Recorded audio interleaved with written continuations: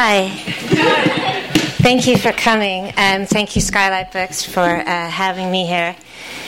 If you have talked to me at all in the past 5 years, you've known that I've been very nervous about this book. But I've been looking forward to this with real joy, and being here, and thank you all for coming. I'm so happy Charles is here. About a year ago, two years ago, I was in kind of a dark place with the book, and not sure what I was doing, and I read Charles' novel, How to Live Safely in a Science Fictional Universe.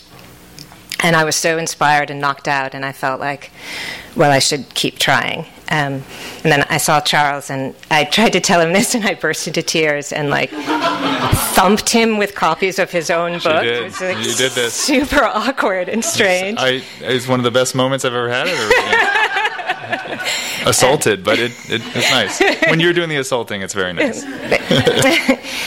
So I'm really glad that one of my hero writers is here with me.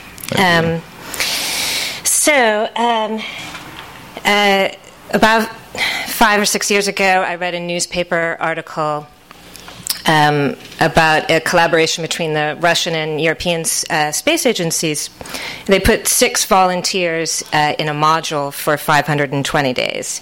The project was called Mars 500, and it was meant to emulate basically your budget travel to Mars. That's the fastest you can get to Mars, be on Mars for 30 days, and get back. So they wanted to look at the long-term psychological and physiological effects of that kind of isolation. So they put 6 guys, all guys, in a module for 520 days. And they all came out just fine. You can watch YouTube videos of it. Nothing bad happened. The videos are all people cutting each other's hair, enjoying salmon. There's no so I read the article and I thought, that's a great setting for a novel. But then I also thought, I can't write that novel because I don't know anything about space. And then I couldn't get out of my head. So someone said once that if you write what you know, you get 1 novel and 3 poems. I had already written that novel, and my poetry is terrible, so I had to learn something. So I had kind of a long, deep dive into space science. And I thought about writing the whole book from the point of view of the crew members that are doing this simulation. And as often happens when you're a writer, I thought one day, well, I need to know a little bit more about their family members and who they're connected to, so just for myself, I'll write a chapter for one of the astronauts' daughters. And I wrote that chapter and went, oh yeah, these people have to be in the book. So it became a book not just about those who go, but those who are left behind. So we have 7 major characters, 3 astronauts in a simulator, for 17 months, and the daughter, the wife, and the son of each astronaut. So I'm going to read a little bit, and then Charles and I are going to have a conversation. It'll be really natural, and just like we're talking in our living room. And simulated conversation. A simulated conversation. When you write a book about simulations, everything becomes a simulation. And you bore your friends with that. So there's not much set up. In the first chapter, we meet Helen. She's an American astronaut in her 50s, and she's been picked for this mission. In the second chapter, we meet Mireille, who's her daughter, who's in her 20s, lives in Los Angeles, and is an aspiring actress who works as a massage therapist at a fancy hotel. So her name's Mireille, nicknamed Meeps, and this is her. A terrible thing has happened to Mireille. She has been selected as the spa employee of the month.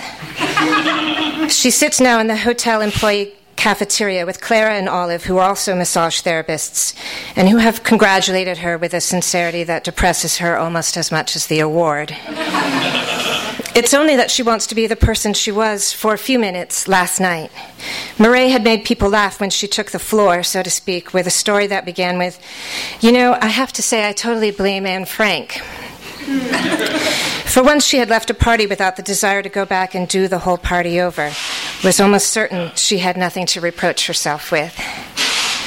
Oh, so I have this thing right now, Murray says to Clara and Olive, where I'm trying to live a minimal lifestyle.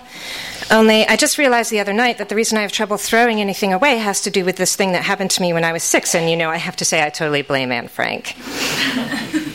She's off. She's a little off. She can already tell the story isn't going to work as well as it did last night. The setting is wrong now. Plastic booths and tables and hotel art relocated down to the cafeteria because of mild damage and the smell of institutionalized paella. Also, Olive and Clara are different kinds of friends than the people from her acting class. They're in the healing industry, so neurotic irony has no currency with them the way it does with actors.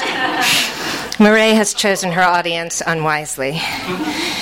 Okay, so my dad took me to Amsterdam when I was 6. He was speaking at some kind of festival, and I went with him because Murray appears to search her memory and then rolls her eyes to indicate the ridiculousness of having forgotten this particular detail.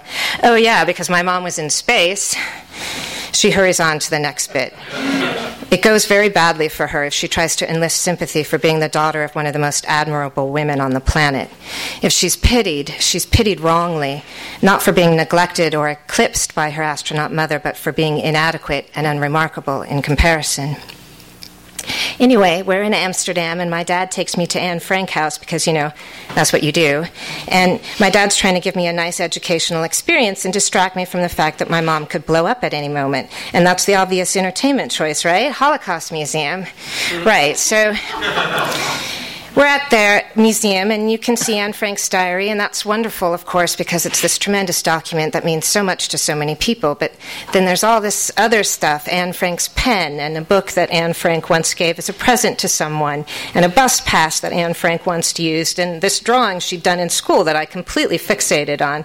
I mean, it's not a piece of art. It's not of anything. It's basically a fancy doodle that she colored in. But me being me, I became totally obsessed with this idea that a doodle could become important, could be something that people would put under glass and look at and be incredibly moved by. And so because of the Anne Frank Museum, I became like this slightly morbid 6-year-old hoarder. Murray is definitely a little off because neither Clara nor Olive are laughing, and last night everybody had laughed. Why has she chosen this moment to act like a clown? Nobody wants to go to the circus at 11:30 in the morning. The other thing Murray says is that there's a lot in the museum about Meep guys. She's the woman who helped hide the family and found the diary, and even though Meeps is just what my mother called me because she can't pronounce my real name correctly, I guess I felt this connection to the historical Meep. And wait, your mother can't pronounce your name? Clara grabs Murray's wrist. Murray is aware that her eyes are shining and that she could cry in about 3 seconds if she let herself. But she shouldn't cry. If you cry as an actor, you rob your audience of the chance to cry for you. That's practically a law. My dad chose the name Murray. He was French, so he pronounced it the proper Provençal way. I mean, my mom speaks Russian and Japanese fluently. She's amazing, but she's super Midwestern, so everything comes out a little flat. Anyway, she probably agreed to the name because there was a Russian space station called Mir. It was famously sort of a mess, so, appropriate for me. Ah, says Clara. You're not a mess, says Olive. These friends are giving Murray what she wants, but she doesn't want to be the person who wants what she wants. And so she goes on wanting inaccurately, and so her eyes still shine. Last night, Murray had linked the whole Anne Frank story back to her mom being in space, which led to a comically exaggerated imitation of what her mom sounded like when she spoke Russian with a Midwestern accent, which naturally caused someone to say, wow, so you speak Russian, which allowed Murray to describe traveling with her mother to Moscow for a commemorative space thing, and how Murray had lost her virginity at Star City. A story guaranteed to impress because, while everyone had lost their virginity, who else could say they had done it with the son of a cosmonaut in a formerly secret facility 100 yards away from the statue of Laika, the first dog to orbit the Earth. And she had felt wonderful last night knowing that she was that person who could tell that story. And the Earth has not even rotated once since that feeling, and already she's lost it. But I love the name Meep, says Clara. Me too, says Olive. It's so you. Where's her story? How can she get it back? Mireille remembers Nestor, who took her virginity, or more honestly, managed to just catch the virginity she heaved at him. She remembers the pine and birch trees of Star City, how she looked up into the dark Russian night and thought that she too was going places. Mireille has to go now and have her picture taken to commemorate her winning spa employee of the month before starting her shift. She makes her way down the corridor to Human Resources. The hallways are lined with posters spouting motivational slogans and seasonally appropriate puns. Winter is almost over, so let's put a spring in our step. Mireille earned her award because she put together a personal aromatherapy kit for an ultra VIP client, and the ultra VIP wrote a letter to the manager of the hotel to rave about Mireille's skills and thoughtfulness, and said the oils had not only changed her life, they'd also cured her chronically ill Wheaten Terrier. Mireille is made to stand against a cream wall and hold up her certificate. She smiles and says her name and her department and why she loves working at the hotel. She does not say, I accidentally cured a Wheaten Terrier's pancreatitis with essential oil, because you can't make sarcastic jokes with people who tape up posters that say, let's put a spring in our step, and she's not going to misjudge her audience twice in one day. Once clear of Human Resources, Mireille folds her certificate up into a tiny square and takes the employee elevator up to the spa. She hasn't told anyone about her mother's news. It's preposterous, pretty much. Her mother had done the thing where she explained using her special formula, kind voice, and then asked for Mireille to share her thoughts and reactions, and Mireille had said, well, I think if it's important to you, then you should do it. It's only coming to her now that what her mother was talking about was going to Mars. Mireille wonders what she could have possibly been telling herself for the past month that wasn't, my mom is going to Mars. She also can't remember what was so funny about blaming Anne Frank. It's training, her mother had said. Just like before, let's focus on the training, not the going. Except she always did go. Going was always the point. If her mother goes to Mars, then that will be the only story of Mireille's life. It will wipe out everything. Mireille wants to stay with that thought a little, but promises herself she will return to it later when she has more time to savor how awful it is. She has to touch people now, and there's a chance that people might feel the awful things through her hands. So instead, she will do the thing where she spins it the other way, like her mother is always suggesting. She will start working seriously as an actress in really good things before her mother goes to Mars. And then when her mother does go, people will be interested in Mireille's point of view on the whole deal. Mireille sees herself and her mother on talk shows, being interviewed together, posing for photographs. She sees herself becoming gracious and generous and funny and tender toward her mother. And she's attracted to this version of herself, and this self snaps open and catches the wind just like it's supposed to, just like the parachute that brought her mother's Soyuz capsule safely to Earth when Mireille was 6. She kneads and exfoliates and makes sympathetic noises and tells people to breathe and is genuinely non-judgmental about back hair and psoriasis. She keeps spinning. She's become great. She's big. She's important. And she's carrying her mother close to her. This is the story of a daughter who was inspired by the accomplishments of her mother, who was empowered by them enough to choose her own path, which shoots just as high and as far, as daringly, as riskily, as nobly in its own way. This is the story of the daughter, not the mother. Not the mother shooting into the sky, then higher than the sky, bungling her daughter's name, and neither blowing up nor ever, really, coming home.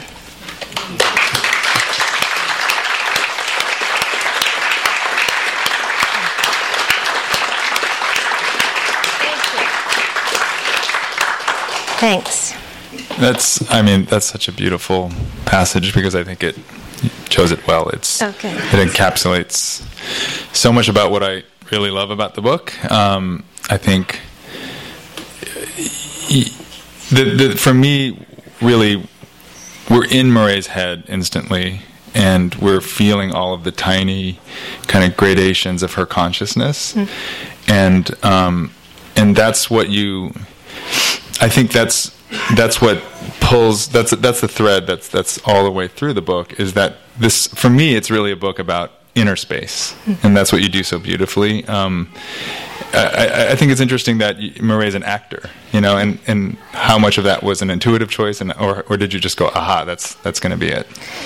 Well, I wanted each of the family members to be in their own kind of simulation, since simulation was the spine of the book. So So for the Japanese astronaut, his wife Madoka is she's the ambassador for a line of robotic caregivers, and actually has dinner with her own robot at one point. And the son of the Russian astronaut, Dmitry, is going through his own sort of sexual identity crisis and lying to everyone. So he's in a simulation. He's simulating. They're all trying to simulate being people that they think are needed or wanted. And then with Mireille, I work as a massage therapist in a hotel, although that's not exactly my point of view of the whole thing. But I did want her to have a job that involved simulation, and I also could not research any other thing. Right. And I know a lot of actors, so I knew a lot of people to ask about her. And she starts doing motion capture work, which, so not only is she an actress, but she's simulating being a human being for motion capture. So, yeah, it seemed to work. No, I think it's one of those things where it lines up, and however it happened, it's just so perfect. You know, it's not going to change, and that reminds me of the line.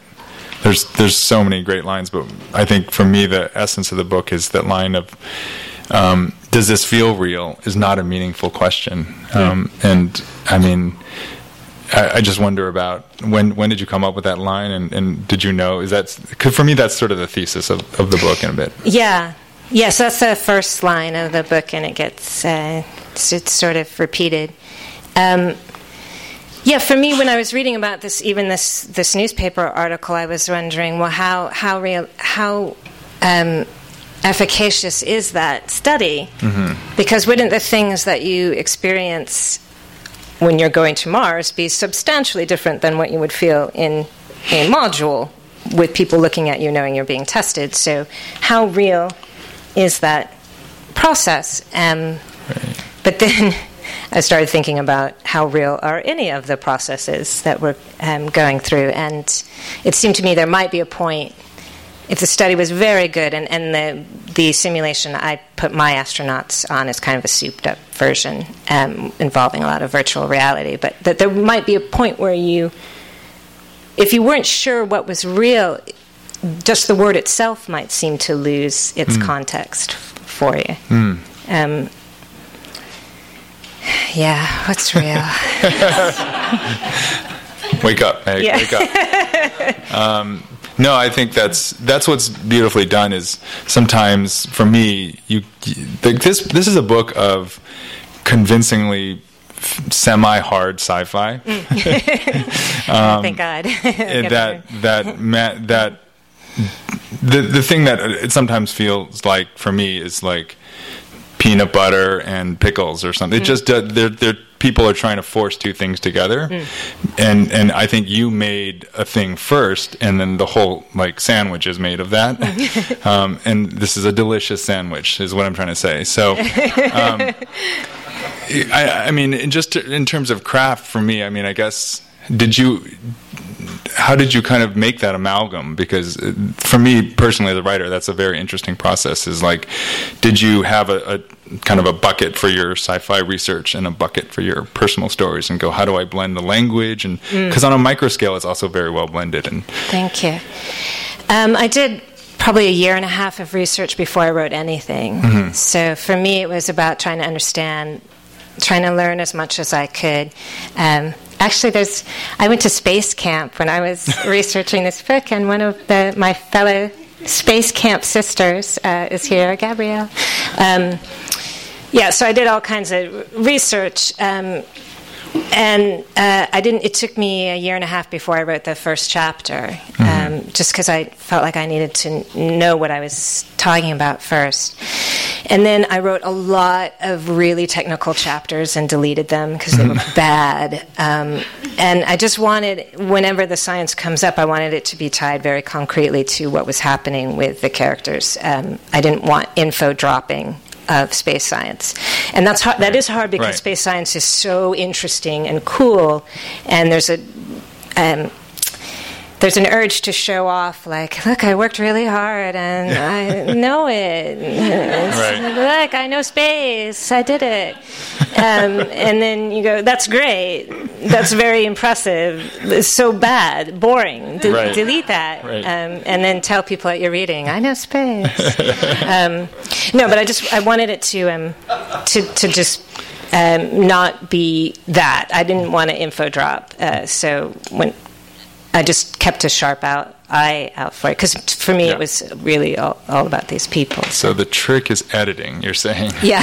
Good writing is about editing. If I had a pen, I would write that down. Because that's the thing. You don't miss, like, I don't miss all of that info dump stuff. You know, I mean, in fact, for me, it makes it, I call it semi-hard sci-fi. I meant that as a compliment. Like, it didn't feel like I was being exposited at. It felt like this kind of light touch, and it, like you said, it was always resonant with some other thing that was happening there. So I feel like I'm just gushing at the book, and maybe it's totally okay. I mean, how do you approach it, though?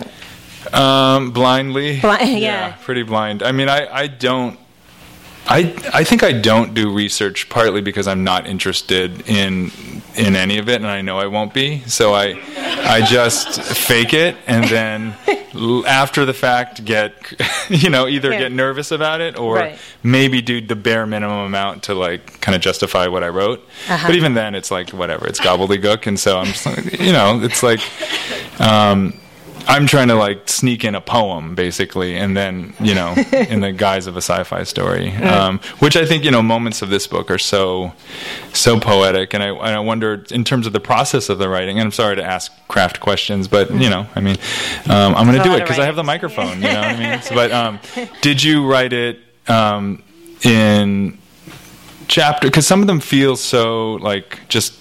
I mean, I guess the nature of the structure of the book is we have POV characters, and you go through them.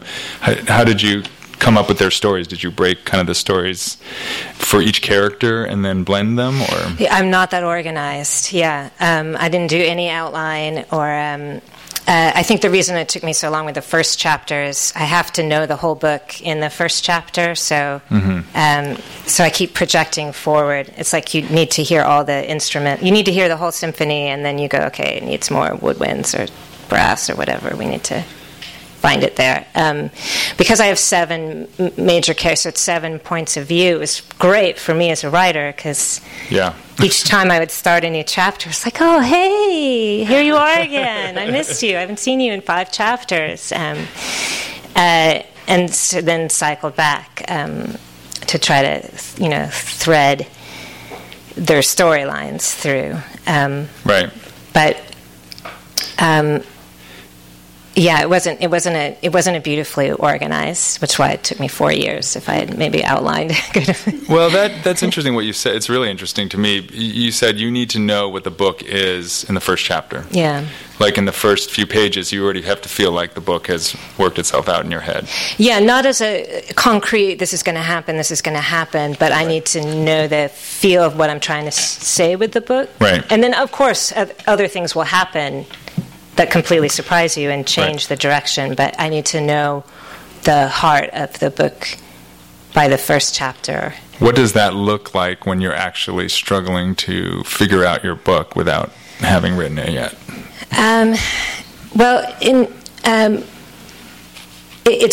Sometimes it's more like image thing. I just saw 7 people that were trying to travel to find each other, and were in isolated. We're each isolated, and so it was about trying to find how do these 7 people get anywhere? How do any of us get anywhere? How do we understand anything? So then it was just finding each particular struggle that each of them had.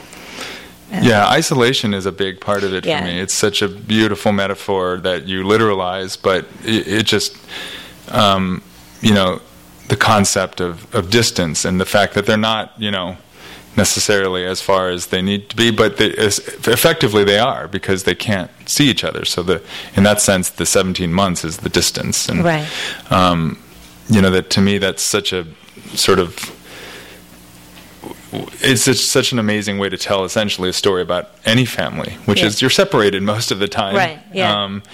I wondered if you could talk a little bit about how you sort of thought about the different families. And we've got one family that's essentially moved to America.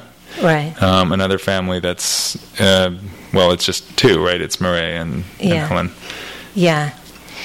I never intend to really write about families, and then I always do in every book. It's like, Mom again, I thought, I was reading all these astronaut memoirs and biographies, and of course they're all terribly heroic and perfect and fabulous. And then I saw a video clip of an astronaut on the space station, and he was Skyping with his son, who's like 15. Of course, the son looks just embarrassed and awkward. He doesn't want to talk to his father, who's on the space station. I mean, you would think... Right. But no, he's just a 15-year-old kid whose dad is asking him awkward questions about his homework that he doesn't want to answer, and the dad is very awkward with his own son. Well, how's that going? Right. And I thought, we probably will send human beings to Mars at some point. And there's a reason we want human beings there and not robots. I mean, the robots are doing a pretty great job. Bless their hearts. They just keep going. But they're, slow. They can't go, hey, what's that thing? You have to tell it what to do.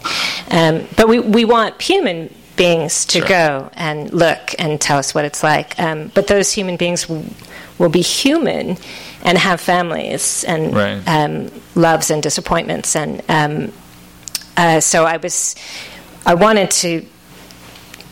these astronauts in the book are not based on real astronauts. No astronauts were harmed in the thing. I couldn't do that, but I just wanted to peel back what that looked like, because it occurred to me it's not a small thing to be related to someone who operates on that kind of level.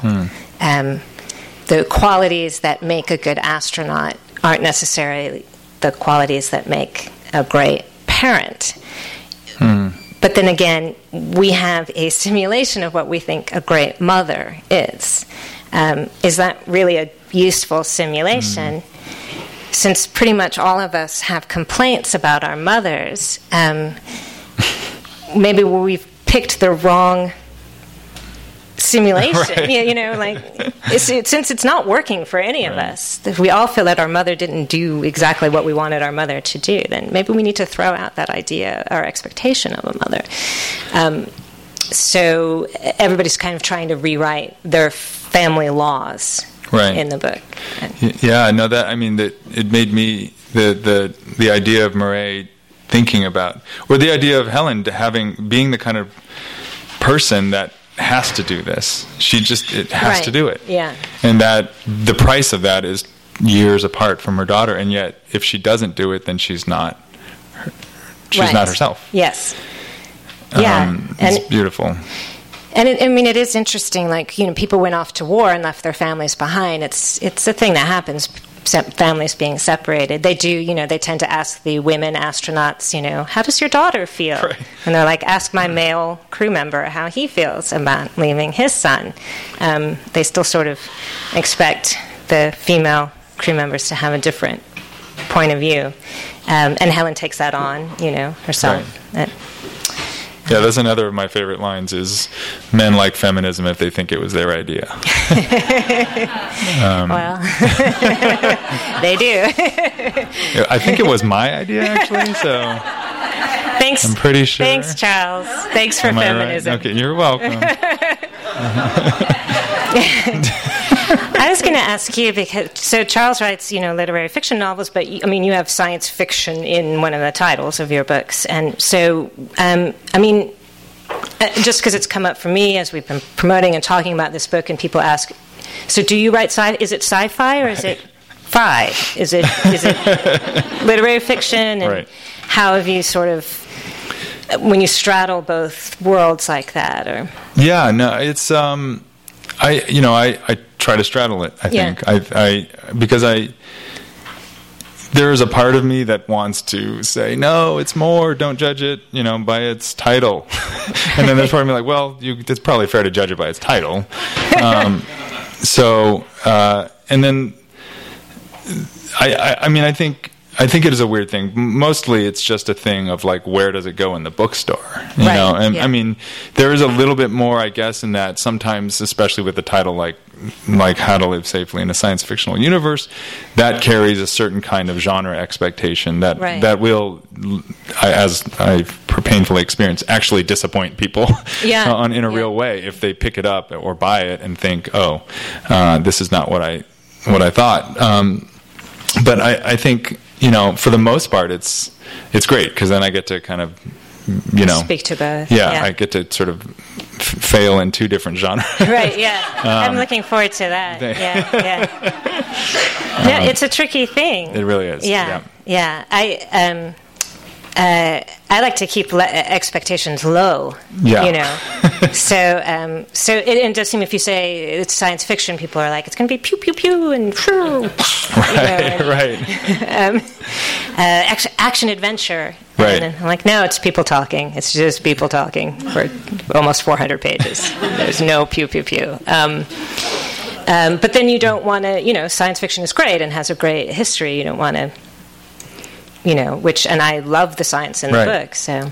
Yeah, totally. Yeah. I mean, I think it's beautifully done. You got kind of the cosmic take on, what I mean? Like, there's a lot of ways you could have gone with this. There is no, well, there is a little guy, but it's not like a huge, It's not a helmet. It's not a helmet, or Mars or something, I guess. So, I feel like so much of it comes down to that sometimes too, because it literally shapes your first impression of it, and then you're like, okay, you're right, it's a beautiful font, I mean, this is the paperback, but the hardcover actually has pew pew pew. It has a bunch of ray guns, which is a beautiful cover, but again, that really sets up a certain kind of expectation that I learned, that it's going to happen. Right, it's going to happen. You just deal with it. Then is that your advice to me? Just deal with it. Be happy. Stop complaining. Yeah, you have a beautiful published book. Yeah, right.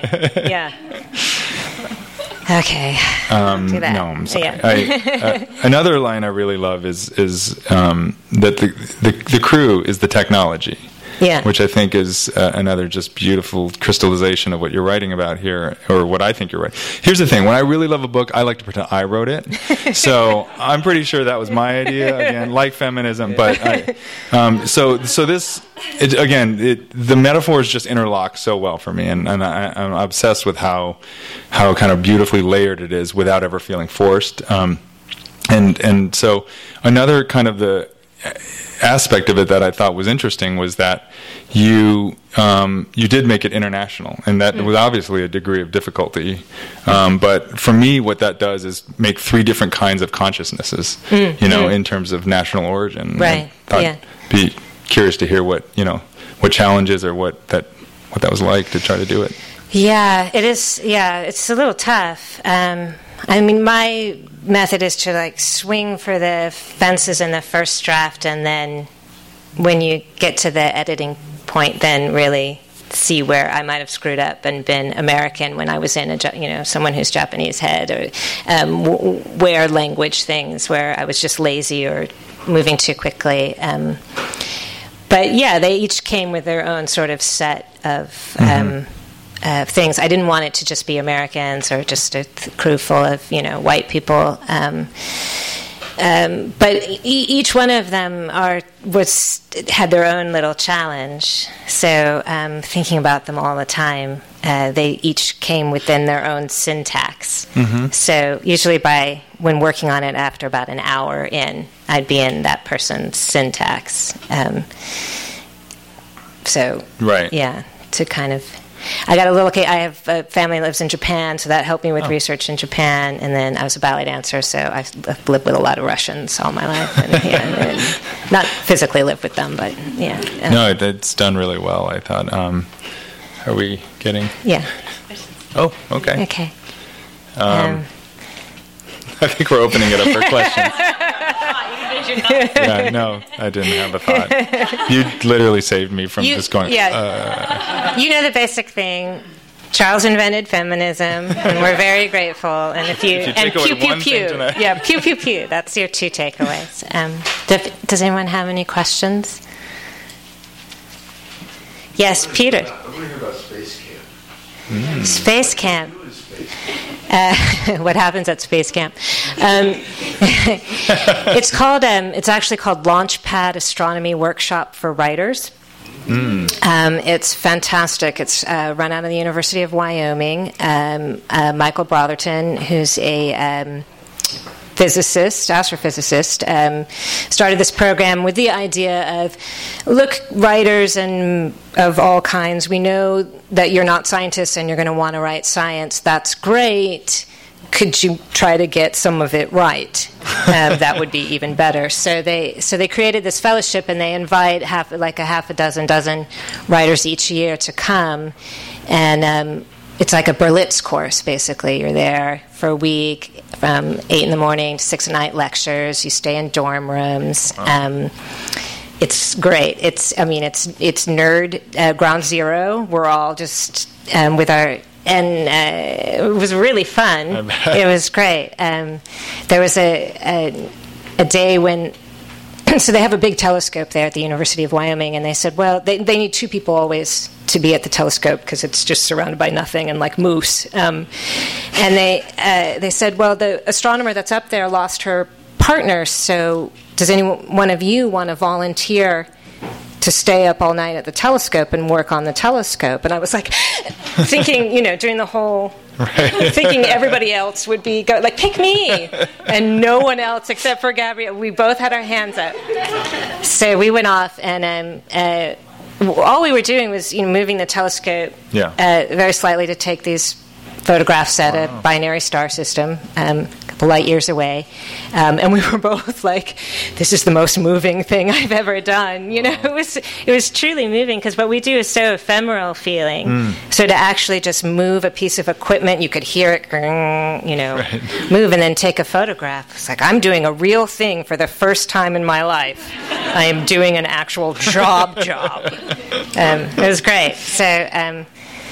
So yeah, space camp was super fun. Do you eat astronaut ice cream? No, we ate in the cafeteria. Okay. Yeah. Boring. Yeah, it's kind of boring. Yeah. And we met rodeo majors. Oh yeah, there was one of the other people. So her friend showed up. He was like a 24-year-old guy who was a physics major. But before he got interested in being a physics major, he rode professional rodeo. We were like, really? He was a rodeo major. Yeah, he was a rodeo major. And then I did math as a grad student. Yeah. They're great. Space people are great. They all have these crazy backgrounds. They're all like, I participate in my local theater, and I'm an astrophysicist. It's fantastic. Typical path. Yeah. Boring. Anybody else? Yes. So, talking about the book cover and the fact that the cover, you didn't go with just the helmet sort of thing. Right. The title also. At what point in the process did you have the title decide that you didn't want a traditional pew-pew? When I read that planets means the wanderers. That's the Greek. The ancient Greeks were, when they were looking at the skies, they noticed that there were these couple of objects that did not seem to move in fixed ways the way the stars did, but they seemed to sort of meander, and so they called those objects, which were Mars and Venus and Jupiter, and they called them the wanderers, which in Greek was planets. So I thought, done. Before that, the title of the book was "This Book I'm Writing, Which Is Almost Certainly Doomed." That was my. So it was good to get that off the computer. Yeah.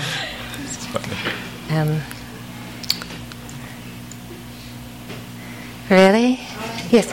Oh, thank you, Julie. I know it took you a long time. Tell us about the dark times. Oh, yeah. Because I know there must have been some. Yeah. Jay, you want to take this? I had to listen to a lot of it. My friends. Yeah, I think doing hard things is good. So, I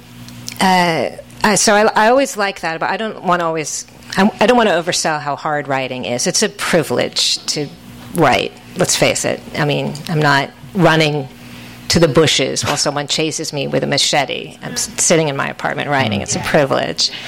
Yet. Oh, God.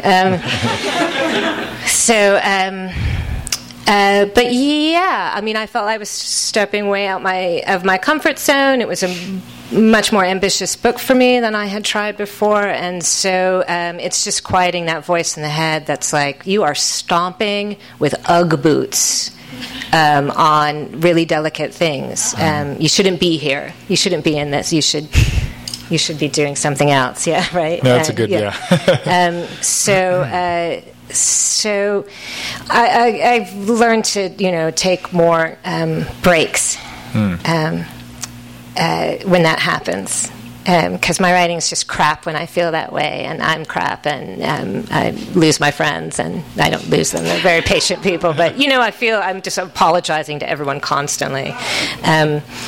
So I've learned to just step away and read some books. Read a good book by something that makes you want to write better. And then you can say that you were, pretend you were. Yeah, I can pretend that. Yeah, I can. Yeah. So, yeah, that's my only way to get through. Step away now. Yeah, because I know sometimes people come up to you and want and say, "I really want to write a book," and I always want to say, "Why?" Yeah, it's a marathon. Yeah, it's not a sprint, for sure. Yes, Ted? Do you have any particular models or inspirations, literary or filmic or anything? I didn't. Yeah, I couldn't. That was one of the problems, actually, is I felt like, how do you? I'm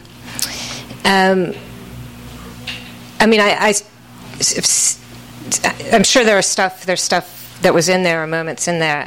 I was listening to a lot of music, a lot of sort of postmodern classical music, which for me was a really great way to think of the rhythms of the book. So things sort of repeating and repeating and moving in circles. But yeah, I couldn't find. I mean, I thought what Charles was doing was probably the closest. Even though we do different things, it was like, well, I felt that he had achieved in his work what I was going for. So, yeah, that was the closest. So, I'm just curious, the absurdity of the simulation reminds me a little bit of Biosphere 2. Yeah, Biosphere 2, right. Did you were you into that? I remember reading about it at the time. So if you don't, Biosphere 2, they put people in a big dome, and it was meant to be this great sort of utopian thing, and of course it just collapsed, and it was a disaster. But they had a lot more room to move around too. I've been interested in that, but I don't really know that much about it, just sort of the highlights of it. I mean, putting people in a small space, unlocking the door is tricky. You got to basically be an astronaut to take it. I don't think most of us could. You have to have something that much at stake, I think. You have to understand. You have to be more interested in getting it right than feeling good. And astronauts are really good at getting it right and putting feeling good way down on their list of priorities. So, yeah. Would you ever consider writing the next piece where they actually do go?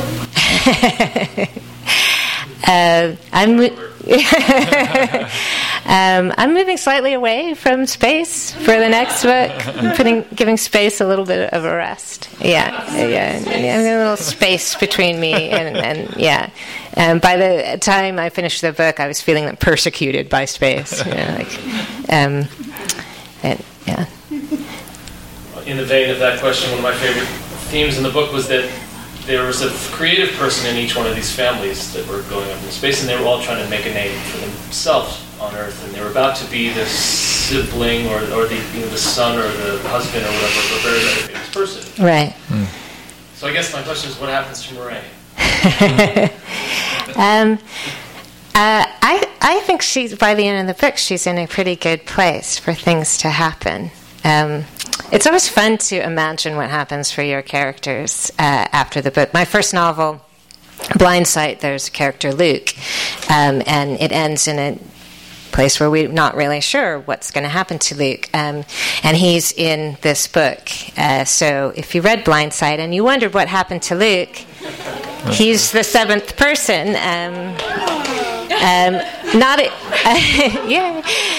It's not exactly. In the first draft of this book, there was a bit more that linked him directly to Blind Sight. And my editor, who hadn't read, because it was a new editor for me, she hadn't read Blind Sight, so she was like, "I don't know why we need to know all this about his sister." And I was like, "We don't." I just so I pared it down. But for those in the know. So I got to answer that question with what happens to Luke, and one of the other characters from this book is going to be in the next book too. So maybe I'll just keep cycling them through. I like it. Yeah. The Howrey universe. Yeah, it's people my own universe. Right. Yeah, that seems very mature. Well, I'll ask, what are you both working on next? Yay. Oh, yeah, I wanted to, yeah. I don't know. I mean, you. So Charles was working on Westworld. I was. And then you have this new show. I'm on a new show, for Can you HBO. say anything about the show? A little bit. It's a family drama starring Holly Hunter and Tim Robbins, created by great. Alan Ball, who did 6 Feet Under. And it's. I'm really excited. It's fun. Great. It's my third TV job that I've taken while not finishing a novel. So my editor and agent are very sad. Yeah. But I do need to earn a living. Pay the bills. Yeah. But yes. Yeah. Novels don't do it? Not when you write one every 7 to 10 years, right. apparently. Right. It's my periodic orbit. Right. How about you? I'm working on a new book. I can't really say anything about it because it's very. I'll say that the research books on the side of the desk either have to do with AI or hair. Hair, yeah, wow. Body hair, yeah. So that'll be good. Yeah. All right. I have a question for Charles. How did you make the transition from being a novelist to being a TV writer? How did that happen? It happened through books. Really, is what it was. Through books, I started to meet people, and then eventually went on meetings, and then got a call out of the blue. I was working as a lawyer the whole time I was writing books, and I just one day they said they're staffing on this show called Westworld, and I had to make the choice: would I jump from something very stable, and I my wife and I have kids, so it was kind of a scary thing, but it seemed like the right time, and so I did that. Went to the dark side. No, it's been great. Enjoyed it a lot. It's also changed, sort of the way I look at story a little bit, but for the most part, there's such different activities that it does sort of feel like I've got a day job, and I also still procrastinating on my writing. So you were at like your lawyer job, and it was like, do you want to work on Westworld?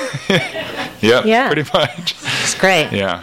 So that's a good day. I bet that was a good day. It was a weird day. Yeah, weird day. Yeah. Yeah. Well, because you didn't know what it. I mean. I did. Yeah. It's like.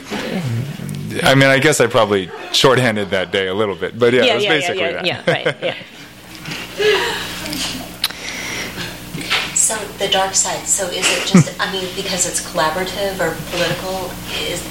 What makes it the dark side versus law? Oh no, I was kidding. It's not the dark side. It's a wonderful. I love it. I love my job. I cannot complain. We usually get free lunch. What did you learn about story there, and could you talk about the different working styles that you have on novels versus collaborative? Yeah, I definitely. The question is the different writing styles, going from being a novelist to writing collaboratively on a television show. Yeah, it is really. That's really it. It's collaborative, and so it's a team sport. On a good day, it really feels like soccer or hockey, where it's like it kind of a very fast-moving conversation that you never know where one idea is going to lead to, and sometimes something will start out one way and it just seems like, oh, that's a tangent, and then like 3 or 4 pings later, it's you've hit on something as a group that's very interesting. I've tried to recreate that a little bit in my own head. It doesn't work because all of the people are me, and so it's like, But a little bit of kind of the process of it I've tried to port into, and it's also, but I mean, the difference really is that the constituent unit is really kind of a beat, like what is going to play on a screen, or an emotional story beat. Whereas, Meg's book is a beautiful example. It's the words, it's really the words and the ideas, and there are things you can do in fiction that you cannot do anywhere else because, the technology that Meg is doing is getting into someone's head in a way that is so rich and so layered that has been a little bit of I have to constantly remind myself, like, this will not play on a screen if you try to achieve that kind of effect. So yeah, they don't really want poetry on TV apparently. But no, that said, TV has changed a lot recently, and there are people that are trying to do really exciting things, and there's so many forms of storytelling and so many really gifted people doing things. It's just a different medium is really what I've had to learn as a kind of rookie. Yeah. Yes. Mary, I was going to ask, coming from your background in dance, is there something or some part of your brain that you still use when you're writing that came from your dance background? Or, I don't know, I'm not really sure what I'm trying to ask, but this is sort of creativity that came out of that? Yeah. I mean, there's not a lot of writers that were ballet dancers. It's such a different, it uses two different, yeah. I think maybe there's something to do with, but the kind of dance I did, ballet and then theater dance, is very narrative storytelling. So there's that. There's trying to understand a story and how to tell a story in two very different ways. I do write in a super physical way, which is why I write at home. I do a lot of that, make faces. So I mean, they don't cross over. The great thing about being a ballet dancer is that everything you do after that is easier and can be done in pants. So if you choose, you don't have to. You don't have to wear those pants, but if you want to, you can wear pants. And there's no pants in ballet. So that helps. And also when you're a ballet dancer, you're just like, I will never have any money, and it will be hard, and no one will ever really understand what I'm doing. And so then everybody backs off in your life. Nobody's like, when are you going to get that real job? They just give up really quickly. And so now anytime I do anything normal, my family is like, that's wonderful. Like learn to drive a car. They're like, good for you. And I'm like, I wrote a book. They're like, that's, yeah. Yeah, so they don't really cross over, but maybe just the desire to tell stories. Like the same little girl that wanted to act out the music still wants to act out the music some way. Hi. So you talked about the spine of the book being simulation, and that was part of everyone's story. I feel like there was a part or an aspect or relation to the book that wasn't simulation anymore? Well, Luke is the one observing. He's outside. He's sort of us in a way. He's the one watching. So he gets pulled into the simulations in various ways, but remains outside it, which is very frustrating for him. He knows something's going on with these seemingly perfect people that are on the screen in front of him, but so he remains outside of it, which gave him a nice grounded quality for me. Also, he was my guy from my earlier book, so yeah. I think we have time for one more, if there is one more. Regarding his question, I would think that one thing that would have carried over, having been a ballet dancer and being an author, would be self-discipline involved. You're highly motivated as a ballet dancer. You don't necessarily know the outcome. It sounds like that's very similar as an author as well. You may or may not have like daily deadlines, but you have this, overwhelming, deadline you have to meet ultimately, and you have to stay on task at every moment of every day based on your own motivation. Right. And I think as a dancer that is the case too. So I would say a lot of carryover in that. Yeah. I think I'm more disciplined as a writer than I was as a dancer in a weird way. But yeah, there is that. How? There's. I try harder for longer as a writer. In a similar vein, how does the stage fright compare? It's terrible. I thought with my first book, before I went to my first reading, I was like, I used to perform in pointe shoes and tights in front of lots of people, jumping and turning in pointe shoes. So reading a book will be totally fine. And I was like, yeah. I didn't make up the choreography that I was dancing or the costumes or the sets. I hadn't, my job was to not fall over, and I wasn't to be blamed about really anything else. And with a book, it was like, I did everything. I did all of this. If it's bad, it's mine. So I get really nervous. More invested in it. Yeah. I feel better now, though. Thank you. So this is you were all so lovely. Thank you. Thank you, Skylight. Thank you for having me. You've been listening to the Skylight Books Author Reading Series. Don't forget that you can listen to this and all of our other great podcasts at skylightbooks.com. Thanks again for stopping by, and we hope to see you soon.